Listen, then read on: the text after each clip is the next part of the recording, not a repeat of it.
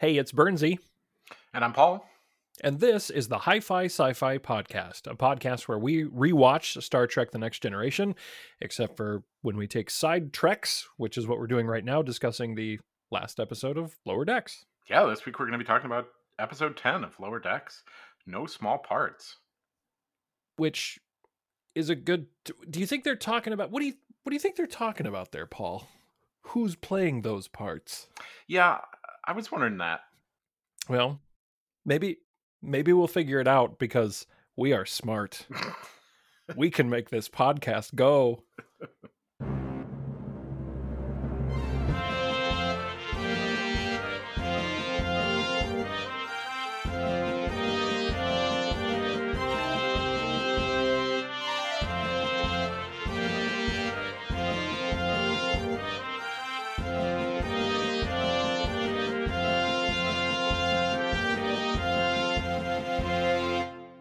Okay, coming back in 3, 2, 1.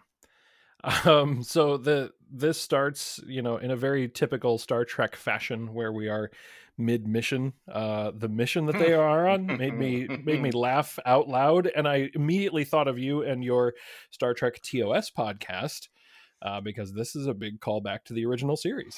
Yeah, we can't stop talking about Landru. Not very effective though. It's a great comedic pull, right? Landru is funny, and it is one of those villains from TOS that is iconic, like cemented in the sort of TOS lore. But in terms of like Landru's like capabilities, it was not much.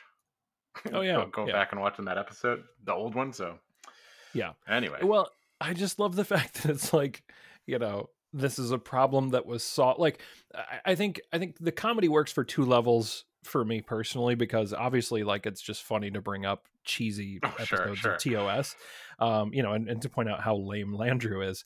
But also, like, I love the fact that they're taking a dig at just like the Star Trek mindset in general, which is like, well, we solved all of that planet's Yeah, problems in a good 45 thing minute we runtime. solved that planet forever. Because Yep, yep, they walk away, and yeah.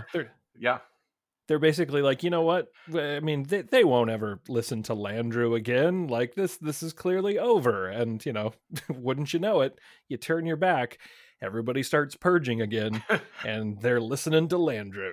So, yeah. I mean, yeah. you mentioned it, but I'll take a minute to plug our podcast, the Three to Beam Up, where we talk about all the old TOS. We talked about that episode with Landru very very early on. That might have been like I don't know, the first 10, maybe first 20. Nice. And yeah, it's a weird one, but yeah, listen to that specific podcast to hear more about Landru and how My Return favorite. of the Archons is now. I had been searching for that title. Return of the Archons is the episode, um, Yes. and it's a weird one. It's a very weird one. So I just love how, as they're walking away from Landru once again, talking about how, like, no, we're not going to do the Red Hour, and the one guy's like, oh, but I just bought a got a new new scythe, scythe. and they have the Federation sticker on there that says "Do not obey." Um,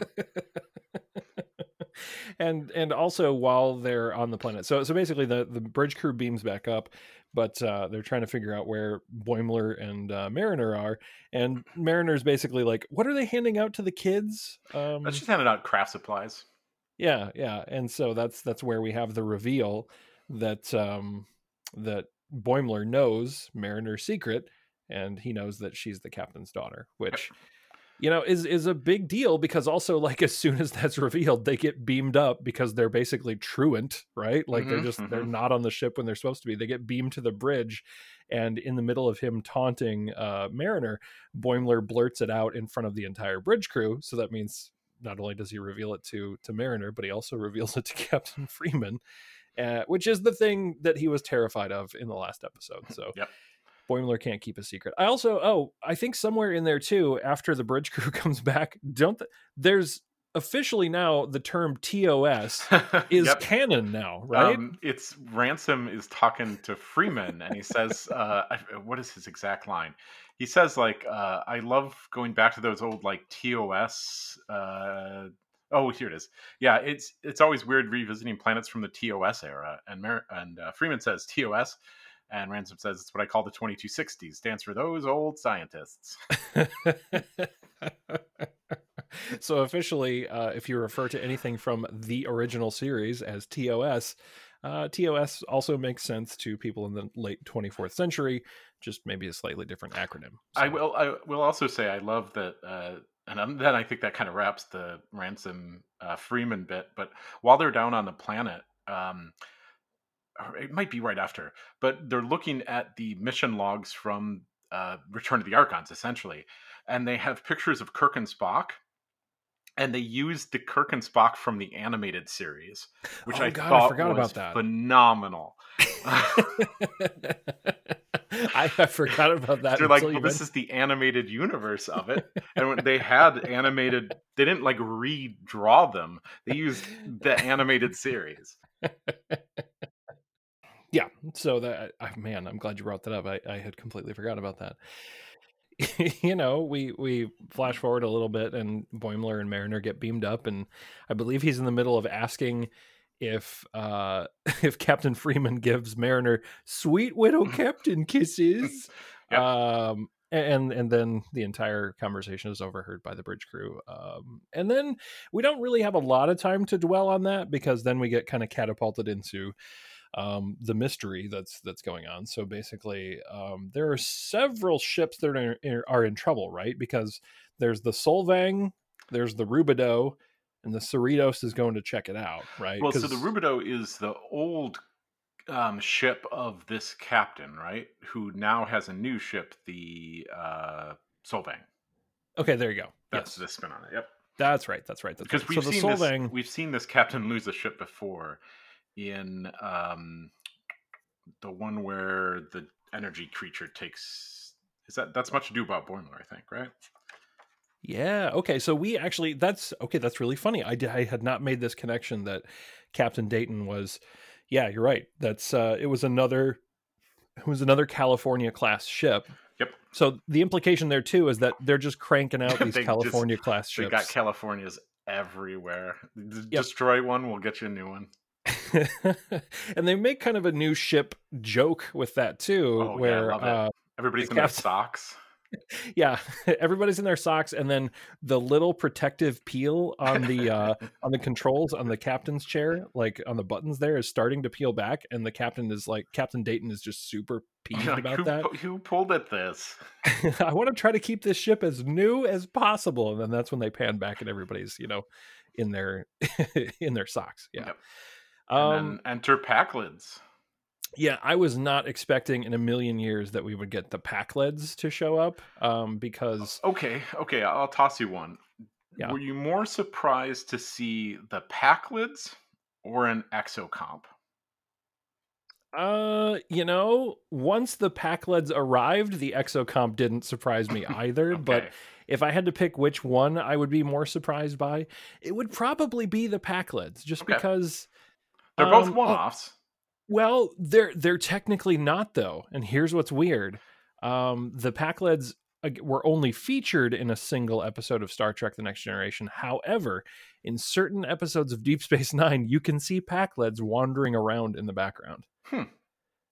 So the implication is that they're part of the universe, but basically, let's see here. They frequented Quark's DS9 episode Melora, which is I think that's the episode with the person. Yeah, she comes to the station because she can't exist in like regular gravity, and then the doctor helps her and they fall in love. Apparently in the background of that episode there are some Pakleds, but Samaritan Snare is the episode that introduced us to the Pakleds, because that's the classic, such a really good but weird episode.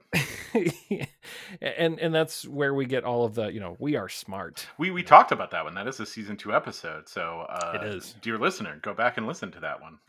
Up our numbers.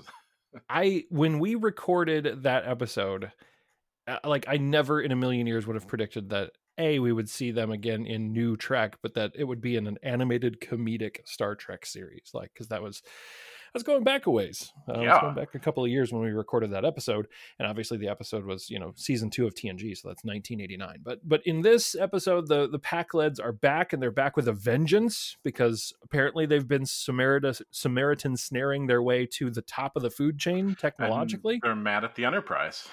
And they Well, think and they're every mad at ship any is ship. the Enterprise. Exactly. Every ship that happens to have a saucer in his Federation design is the Enterprise. Here comes another Enterprise.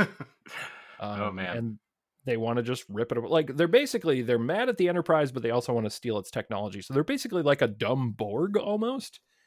Yeah, I can see that. Like, they kind of want to just, they don't change anything about themselves, but they want all the technology. So before we cut back to the Cerritos, Yeah. the Pakleds attack the Solvang, right? Latch out these arms that grab the one of the warp nacelles, and is it Douglas? Boy, Captain Dayton. Dayton. I knew it started with a D, and Captain Dayton gives the order to go to warp, and the ship basically explodes, right? Right.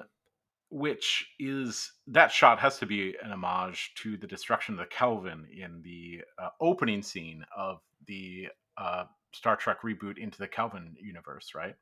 Oh yeah. Where the ship, the Romulan mining ship, which is a huge ship that just looks very weird, right, is the cinematography of it, right, is off to one side, and then the other ship is being destroyed. And in Star Trek, right, then you see the shuttles leaving, but in this one, you just see the debris coming off that ship. It's a beautiful shot. And it even has, they kind of render it with the sun behind them, the same way as in that scene in Star Trek. What is that? What do we call that? Star Trek the reboot. Which I thought was just such a good shot to have in there. Yep. Yeah, I guess, is it Star Trek 2009? Is that? Yeah, that's what I almost said. And I was like, yeah. Is 2009 right? But yeah. Yeah, that's the problem with like having reboot stuff be tied to a year, is that as you get further from that year, it gets harder to remember. But yeah. I did have to go back. I was like, man, what is the name of that ship in the Kelvin universe? And I was like, oh wait, it's the Kelvin. It's the Kelvin. Right. Yep. That's right. Yep. Exactly. So. That's a good pull. I did not realize I didn't see it, but now that you kind of describe it, now I totally I didn't side to side it, but I would love to side those two shots. But yeah, the destruction of the Solvang, that shot is they're just putting together beautiful stuff on screen. Do we think third time's the charm for Captain Dayton? Do we think she'll get another California class ship? I do believe that no one made it off the Solvang. So oh, that's right. That's right. Oh, rip. Well, now I feel bad. Sorry, Captain Dayton. Man, that crew got a bad draw. Yeah, they sure did. So when we do get back to the Cerritos, Tendi is super stoked that she gets to be the person who is the orientation liaison for a new crew member, which happens to be an exocomp, as you pointed out before. So yeah, like 2 back-to-back really good TNG pulls, right? Like is that a season 7? That feels like a season 7. I want to say it's season 6. Okay. It's the one with the particle fountain. If you give me a minute, I'm trying to remember which one it is. No, I might have to look it up, but it's the quality of life, I believe is quality of life. That is it. Yep. So it's the 9th episode of the 6th season. Haha, I was right. Season 6. So yeah, basically the exocomp started life as like these smart tools, essentially, that were designed by a scientist, and the classic next generation mistake is, the classic science fiction mistake really is like, well, I'll just have this machine teach itself how to learn. What could possibly go wrong? And the exocomps, basically become sentient.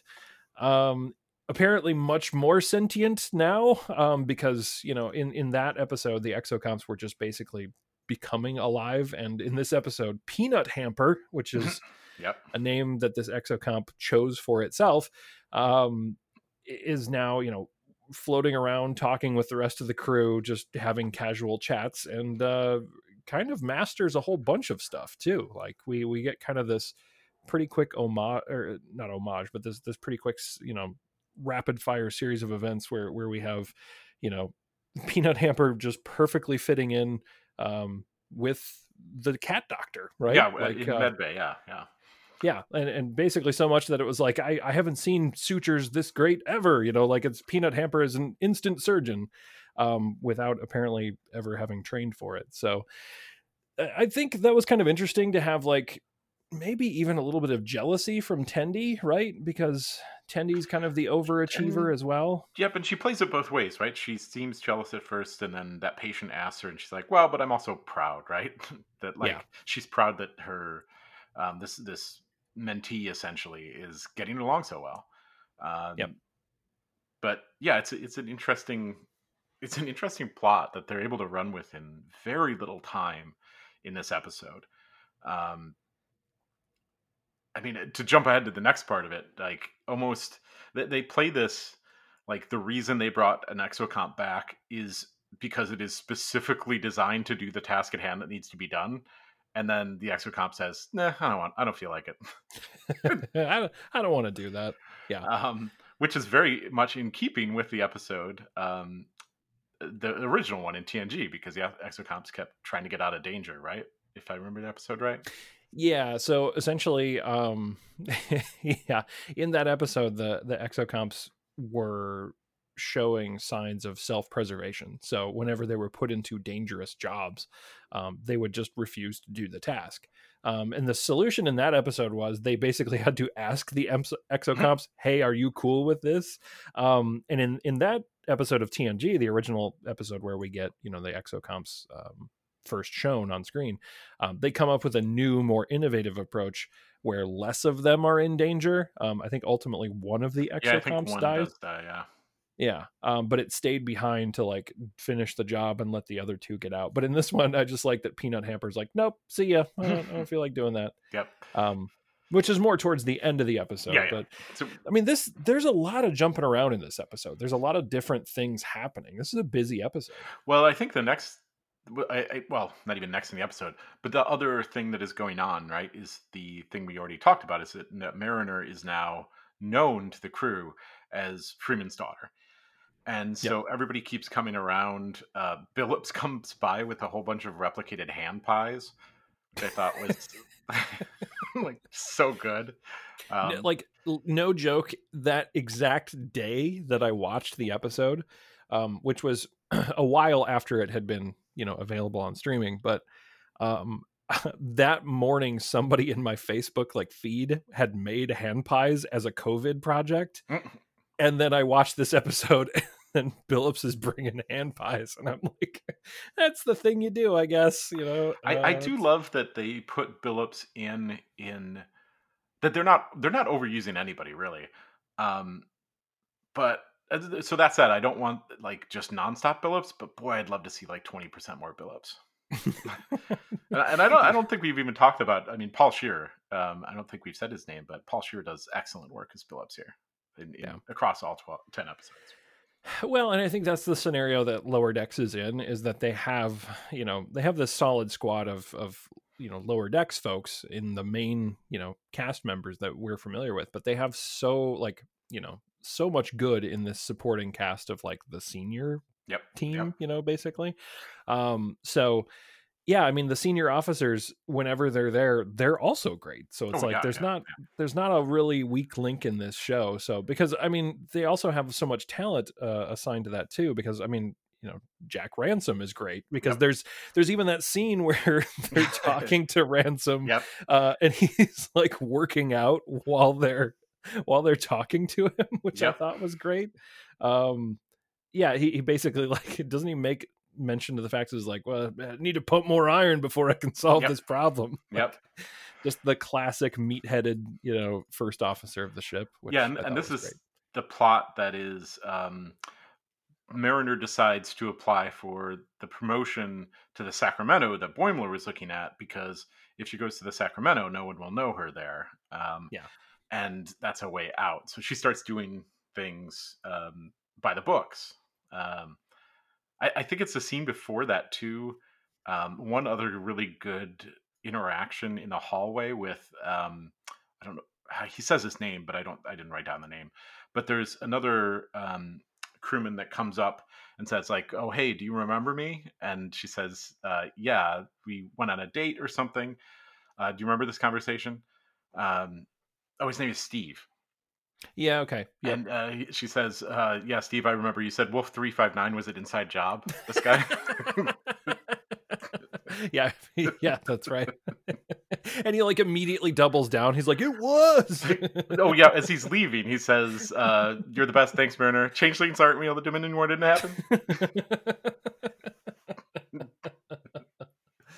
And just they do have a lot of fun with Boimler and Mariner basically like having to come to grips with suddenly everyone knowing that she's the captain's daughter, because um I did like where her and Boimler are having that conversation about getting promoted to the Sacramento, because Boimler's mortified, right? Because what does he want more than anything else in the world is to get promoted, right? He does not want to be an ensign.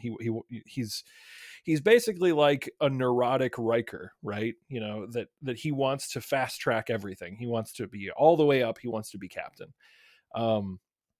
And you know, Boimler basically starts giving Mariner a little bit of crap here too, where he's like, "Listen, nobody's going to promote you because of your record." And this is where she like immediately, like literally in front of our eyes, straightens up, right? Like Yep. she Rolls down her Yep. sleeves, she puts her hair up in a bun, you know.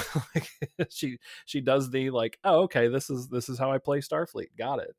And Boimler starts to sweat a little bit, I think, because he's worried about, I think he's less worried about losing a friend and more worried about missing out on a chance for a promotion. So there's some good tension there too. Yep. Yeah, I thought the Mariner Boimler conflict was really good here because we've seen bits of that here and there throughout the episodes, but this is a good arc. Yep. Yep. And then, you know, the Cerritos basically gets called to check out what happened with the Solvang, because, you know, they basically like, I think they get a distress call or something from, you know, because the Solvang went to go check out what was going on and they got, you know, attacked immediately by the Pakleds. And I think, doesn't the captain make some offhand remark, kind of like a dig at the captain of the Solvang? Doesn't she say something about the fact like Captain Dayton is probably like crying wolf or something? Like, I Yeah, can't like remember. accidentally hit the button or something. Yep. Yeah. So they warp into this situation and they're really not like prepared for anything. And something that I think really does give credence to your kind of homage to the Kelvinverse. Another scene that probably could maybe feel like it was an homage to the Star Trek 2009 was when they warp in, like they're basically suddenly in the debris field of the Solvang, right? It kind of very much looks like the Enterprise warping in to, you know, the debris of the Starfleet fleet in orbit of Vulcan, right? Mm-hmm. So, you know, they're basically right away dodging debris. They've got the collision alert. And they also, you know, are basically Get caught in a tractor beam right away. Gotta watch out for those tractor beams. Yep. So, yeah, at this point, they they're in a big trouble here. They realize what, you know, the Pakleds are doing, and then I'm trying to remember exactly what happens next. The Pakleds basically start trying to cut the Cerritos apart, you know, So right they away. pull it in, right? So they pull it towards them and then start beaming in, and they have a line. Ransom yells a line that because intruders start beaming in, you see the beam effect. Yeah, but it's like lingering, and he says intruders beaming in very slowly, beaming in. that's right. So like they don't have great teleporters, I guess. Yeah. But then it goes right to, you know, fighting across the hallways of the ship. Freeman gets hurt. Mariner kind of opens up all these panels to have all this contraband. Did you catch or did you see on Memory Alpha? I did not. I mean, I saw it on Memory Alpha is how I would make this deep pull. But have you seen the box for that official Star Trek helmet on Memory Alpha? Oh no. Scroll to background information. Oh yeah. Okay. Official Star Trek helmet. Here we go. So on a rewatch, I did notice that is very much what Billups pulls from the pile of things that Mariner has pulled out of the walls. It doesn't say Spock on it, but it's that. Like it's unquestionably that. It's 100%. Yeah. That's, oh man. That's so good. Well, and I just love, I mean, I loved the that Mariner taking charge of the situation is her just sharing all of her contraband that she has strewn completely across the ship. Yep. But God, I wish I had seen that that Star Trek helmet. That's really great. Yep. Yeah. And he doesn't put it on. He doesn't use it. So it's like a 1 second gag, background gag. But Oh, that's fantastic. And so, basically they come up with a plan of attack to deal with pushing back the Pakleds, and they're basically going to Independence Day this thing, right? Like yeah, more or less. they need to take a virus to the ship to implant it in their computer. And it is a good plan, right? They make the call that I forget if it's Mariner or Boimler. I think it might be Mariner. That for them to have all these different ship parts and all these different systems, they have to be running some sort of operating system that is like incredibly open, to just be able to interface with all these things. Yeah. And so that's a pretty big Achilles heel. Well, and what I also like about this is that's another, I mean, it's not a direct callback, but it's further reinforcement of the idea that, like, across the universe of Star Trek and all the different peoples and all the different technologies, you can't just slap those together and make them work, which was a really good plot point a lot of times in Star Trek Deep Space Nine.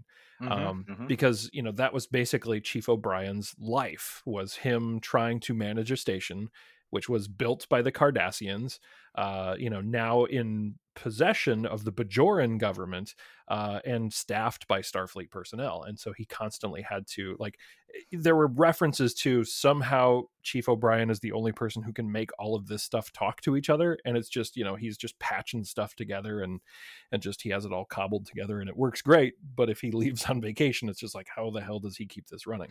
Well, so I love that kind of, further reinforcing the idea of, like, yeah, if you slap all that stuff together, it's tough to keep it going. And it's also very consistent with the Pakleds, right? That the Pakleds have a plan. It's get ships, put ships together. Yep. And now we have big ship. But they're not like sysadmins, right? They're not like gonna write the best code to network interface all these ships and like put up a firewall. They're not going to build a computer system that is good. They're going to say, make it work. And they're going to put out like sloppy code or get someone like Captain O'Brien or something and say, make these ships work.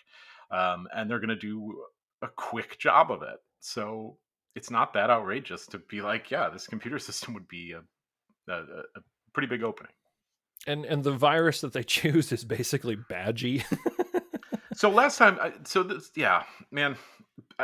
last episode that had Badgie in it, I lamented that was too much Badgie, which I still stand by. Sure. I think this is the right amount of Badgie, right? Right. Yeah. He's there. He's kind of in the background. He does his thing. Yeah. He's still a murderous combadge personified. But yeah, he doesn't take center stage. So they fixed that problem too. We've also missed Rutherford, finds a different setting on his implant that changes his personality essentially, right? From normal to like optimistic to all different sorts of things. Oh yeah. And so right. The whole episode, he's like trying to cycle through that to get back to normal, through this long list, as he's going through all those. But well, and it's appropriate that you bring this up because a lot of actually important stuff happens in the conclusion of this episode. One of them has to deal with, Rutherford and his implant. But, before we get there,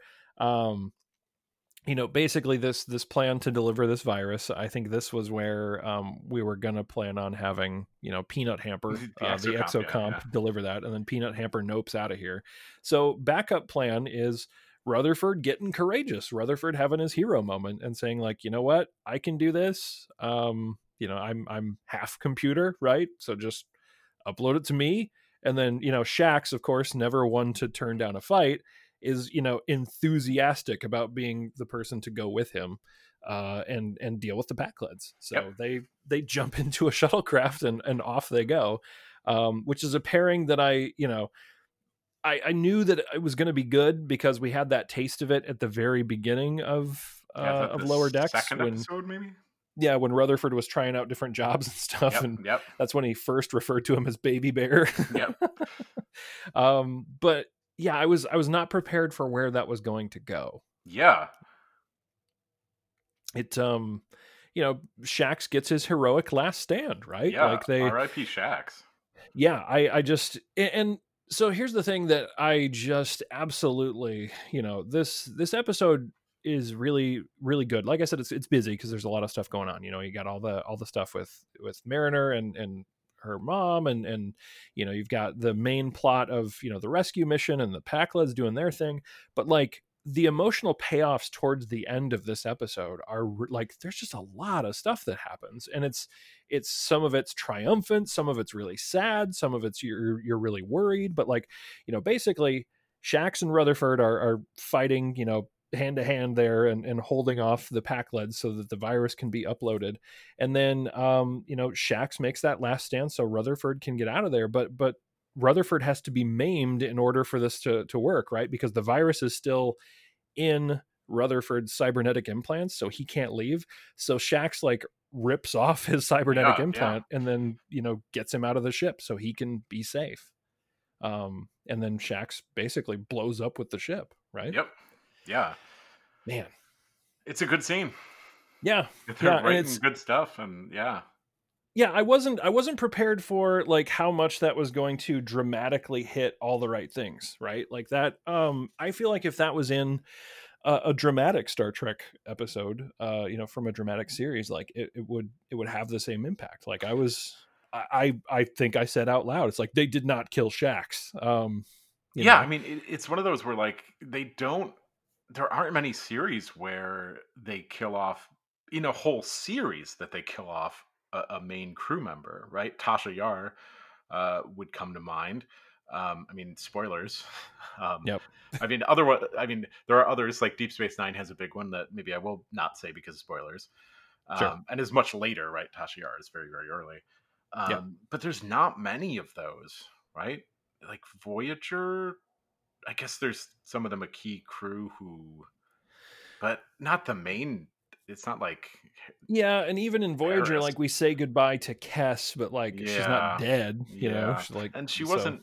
I mean, she wasn't Starfleet. I guess. I mean, that is a good pull. That would be the Voyager one, I guess. But Yeah, but so we have that, and then we're still like we think we're good because the Pac-led ship is blown up, but then all of a sudden, oh no, here come more Pac-led ships. mm-hmm.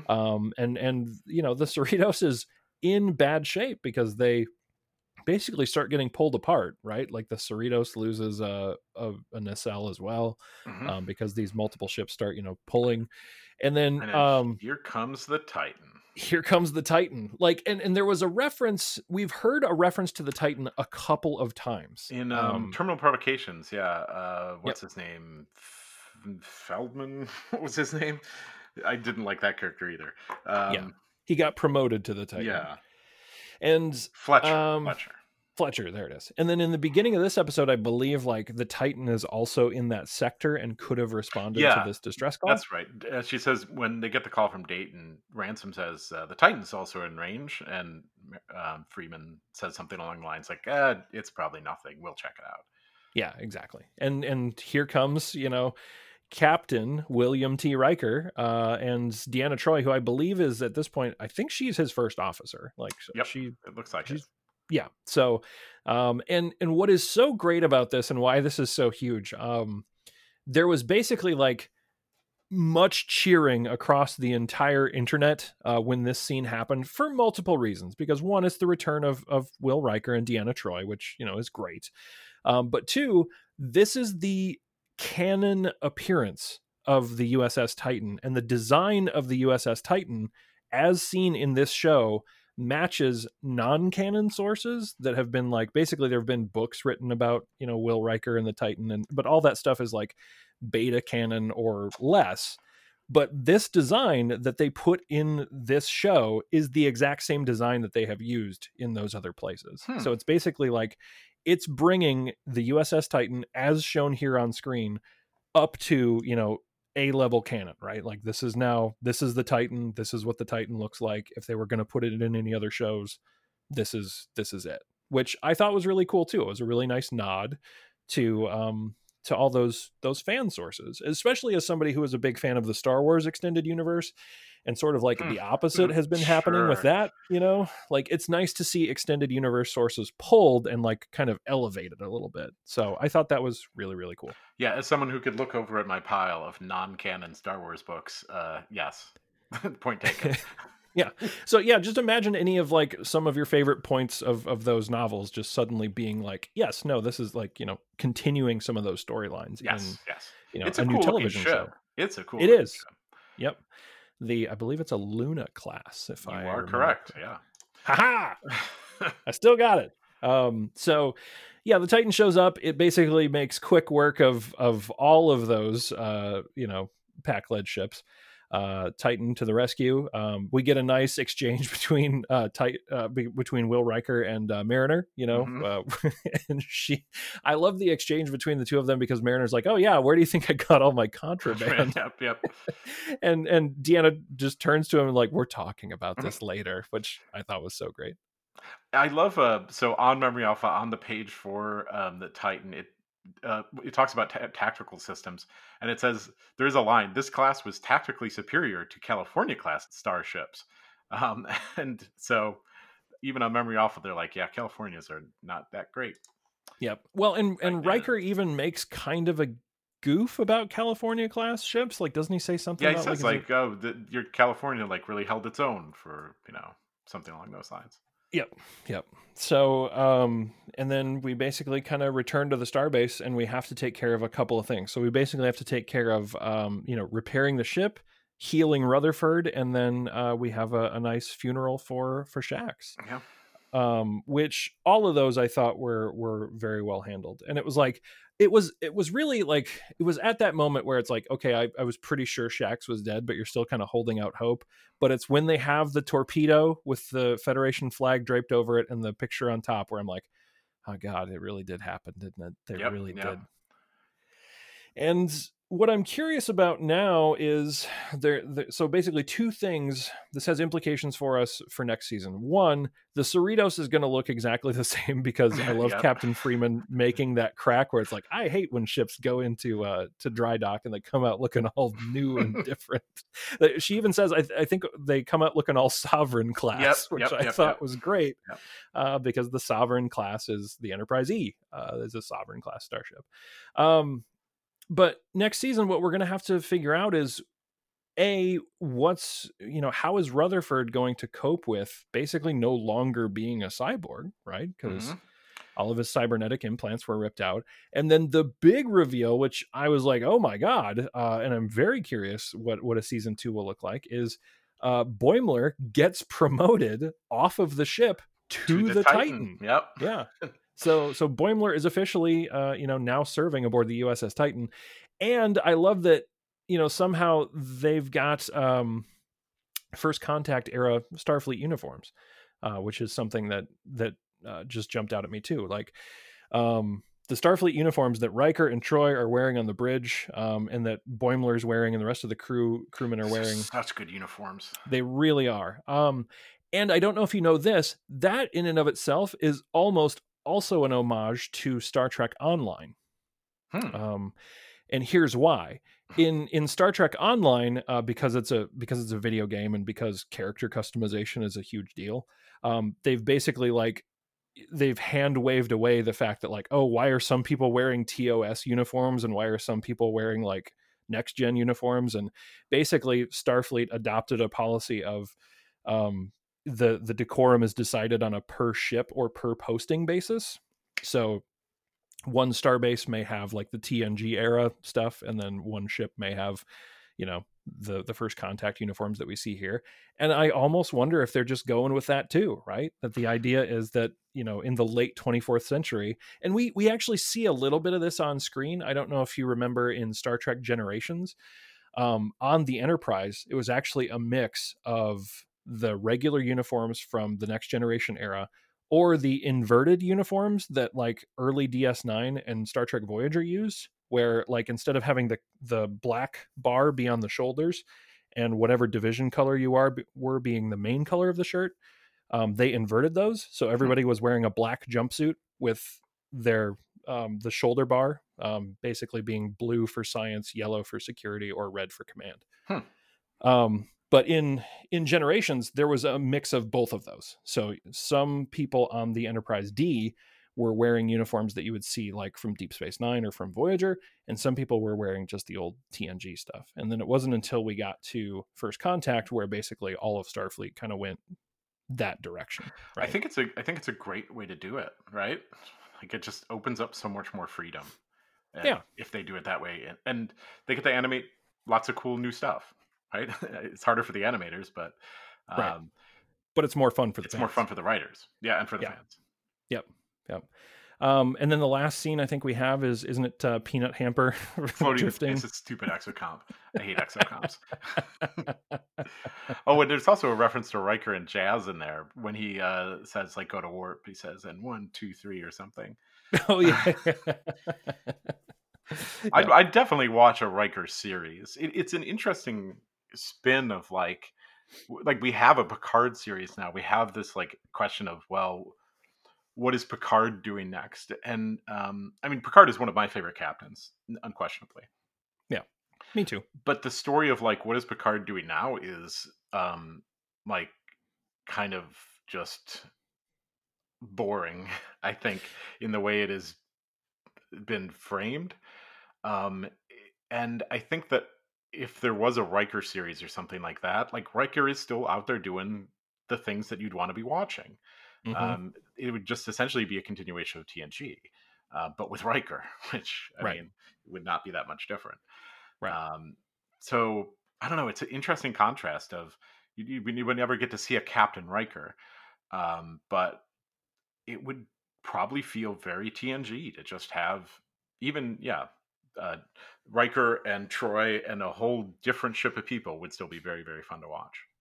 Well, and I'll say this too. I know you haven't watched much. Have you watched Picard at all? Star Trek No, Picard? I've just read about it and heard about it. So Yeah, so I won't spoil too much, but it wouldn't be a big shock to probably know that at some point Riker shows yeah, up, Riker's in right? there. I think I've seen Yeah. still frames of Riker in that. So Yeah, and so what's interesting to me as well is that because those two series were not that far apart, right? We just had season 1 of Picard, and we saw Riker return there, and then we saw Riker return here, and I don't think it's at all a surprise that the more celebrated return is here, right? Because it's Riker in command of his own ship, showing up to save the day.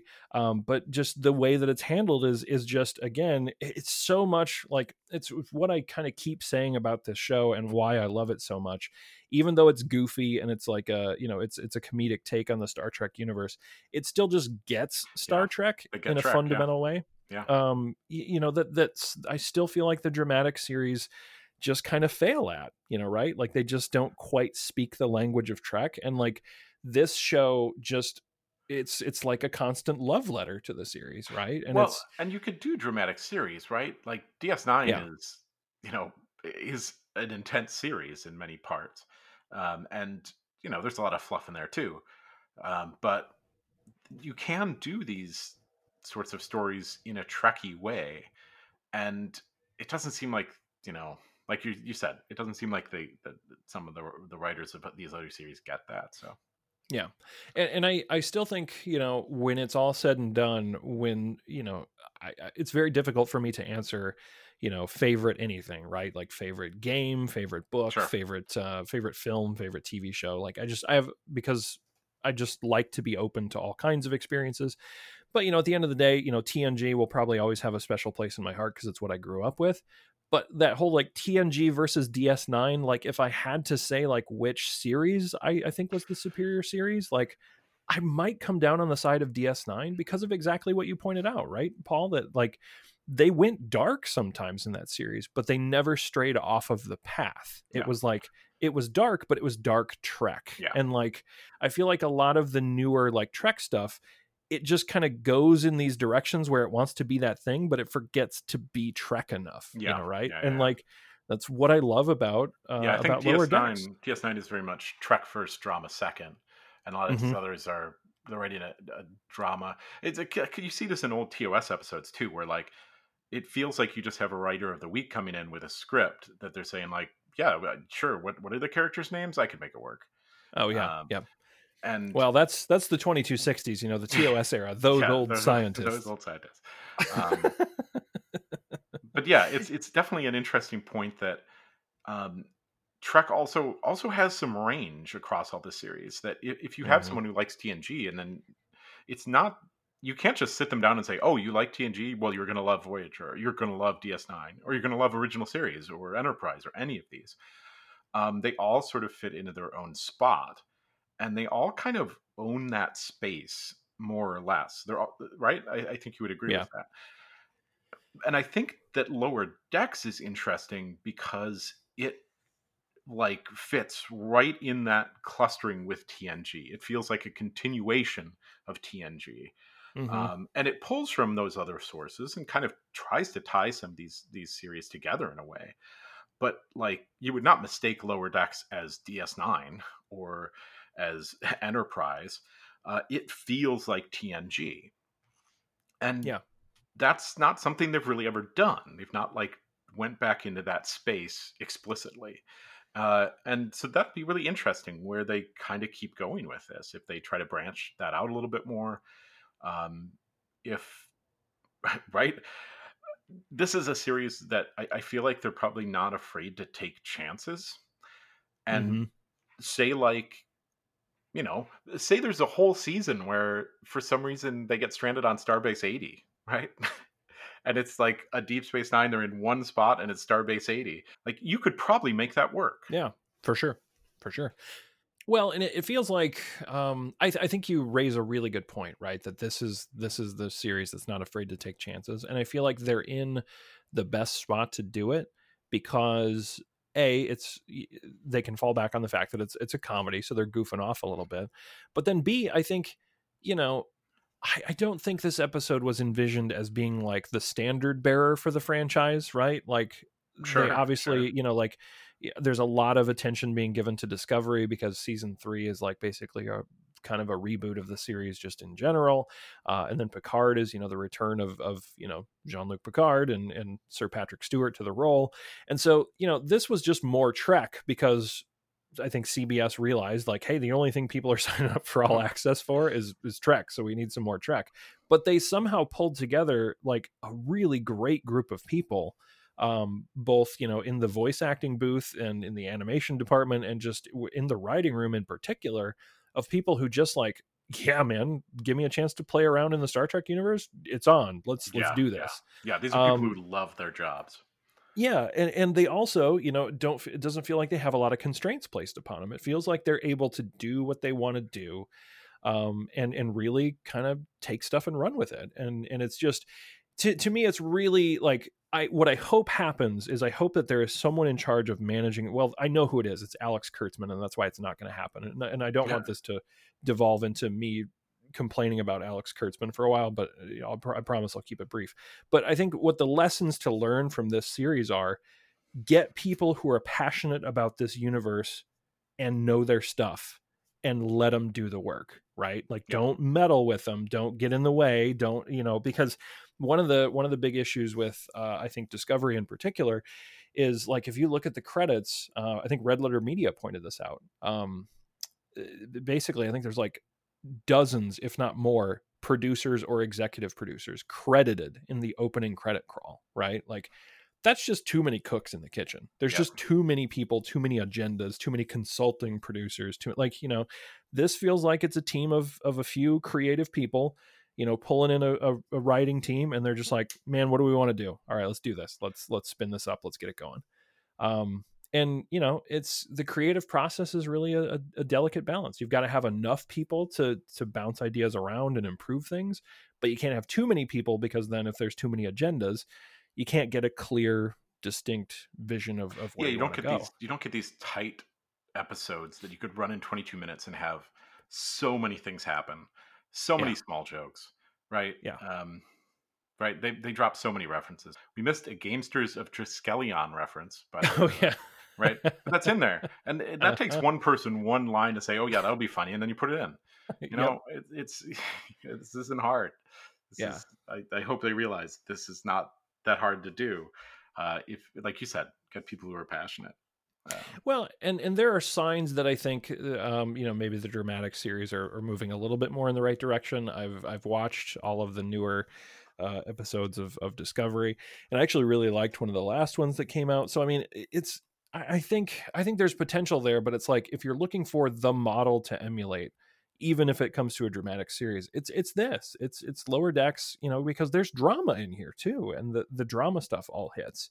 And that's I think what will impress me about this show for a long time, and why I'm really excited for a season 2 is that, like, I came in looking for like a goofy take on Star Trek, and I got that. But what I was not expecting was to like all of the characters as much as I liked, and to have the conclusion of this goofy season of a Star Trek, spoof show, have me care about the security officer who heroically sacrificed himself to save another member of the crew, and then have that crew member be, medically in big trouble because he had cybernetic implants ripped out of his head. Like there's deep, meaningful stuff happening there in between, jokes about Pakleds, Yep. and Yep. and I'm here for it. Well, and also to have the Pakleds back, I think one of the big things that I'm curious about in a next season of this would be the conversation that Freeman and Mariner have at the very end, which we've not talked about, mm, um, in which Mariner or Freeman is expressing this concern about Starfleet, which again goes back to TOS. That you go to a planet and there's whatever there, and it's a crazy powerful alien, and then they just sort of put a band-aid on it and fly away yeah, and say, yeah, cool, it's fine now. And there's tons of those out there, right? There are tons of those to draw from, um, throughout this universe, throughout this canon. And they're sort of setting up this frustration of like Starfleet sort of thinks everything's good, and they don't allow us to pop in or check, but um, Mariner has the right idea that sometimes we do need to go down and like save the lizard people from what the other group that was eating them, or go tell these right. people to stop worshiping Landru, Yeah, or go what was the there was another one. In any case, she's constantly doing these things. And if the Federation had been doing these things throughout, 100 years or so, then the Pakleds wouldn't have gotten to this point, right? yeah. And Landry wouldn't have gotten control over his planet again. So I think that's an interesting place that they can start to mine, to say, make a list of all the creatures out there that are still out there that those old scientists didn't solve. And uh-huh. you know that's a good place to mine some stories. So Well, it reminds me of do you remember basically this whole thing feels like something that was foreshadowed in season 6 of TNG. Do you remember the episode The Chase, where Captain yes, Picard's yes, Professor Galen, yep, comes aboard the ship, and he tries to get Jean-Luc Picard to basically leave his life in Starfleet and go on this mission of unparalleled discovery to return to his archaeology roots. Um, and there's a line that Galen says to Picard, which I think was really smart for them to include there, because these threads have been in Star Trek ever since. Because in the time of TNG, the Federation is huge, and the comparison I think is apt, where Galen says to Picard, "You're like a centurion patrolling the border of a dull and bloated empire." yeah, Um, yeah, and he's saying that in jest because he wants Picard to come with him, and he's being a little bit petty about it.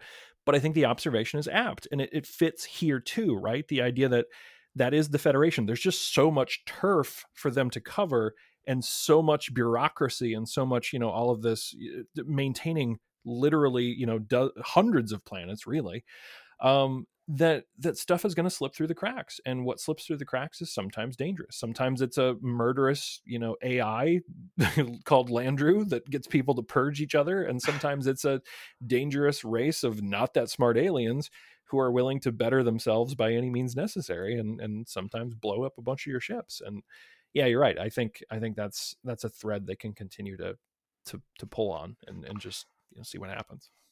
Not sure how much we have left, but fun trivia on this one I just saw. Jonathan Frakes is the only Star Trek regular cast member to appear on 6 different Star Trek television series. Um, and 5 Let of me those as let me the call same. Okay, yeah, yeah.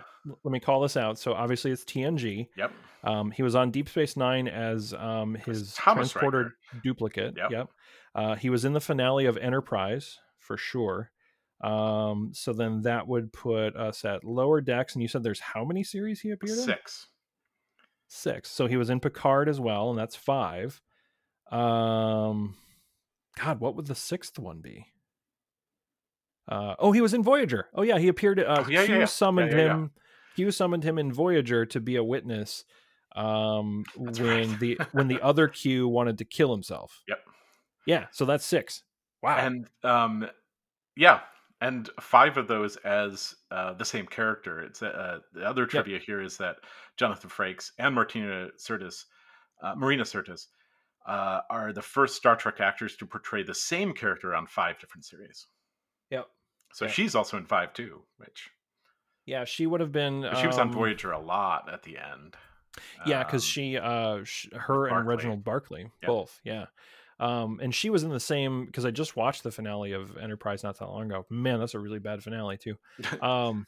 Yeah, that's pretty incredible. Yeah. So if he had been actual Will Riker in DS9, he would have had a slightly better record, but still quite a record. Yeah. To be in 6 different series. Yeah. Michael Dorn's a little jealous. I can tell. Oh God, I would love to get Michael Dorn. Oh, come on! If they have a second season, we're getting Michael Dorn, right? Yeah, we got to get some LeVar Burton. Yep. Got to. Well, I think that's going to put a pin in this episode, the entire season of Lower Decks, and our side trek. I think next we need to set a course for season 3 of TNG, right, Paul? Slightly better than season 2. Well, I would say much more than slightly better, but yeah, that's fair. But we'll get there. I think it starts off a little rocky, but yeah, Dr. Crusher is back, and that is a wonderful, wonderful thing. It's an immediate improvement. Yes.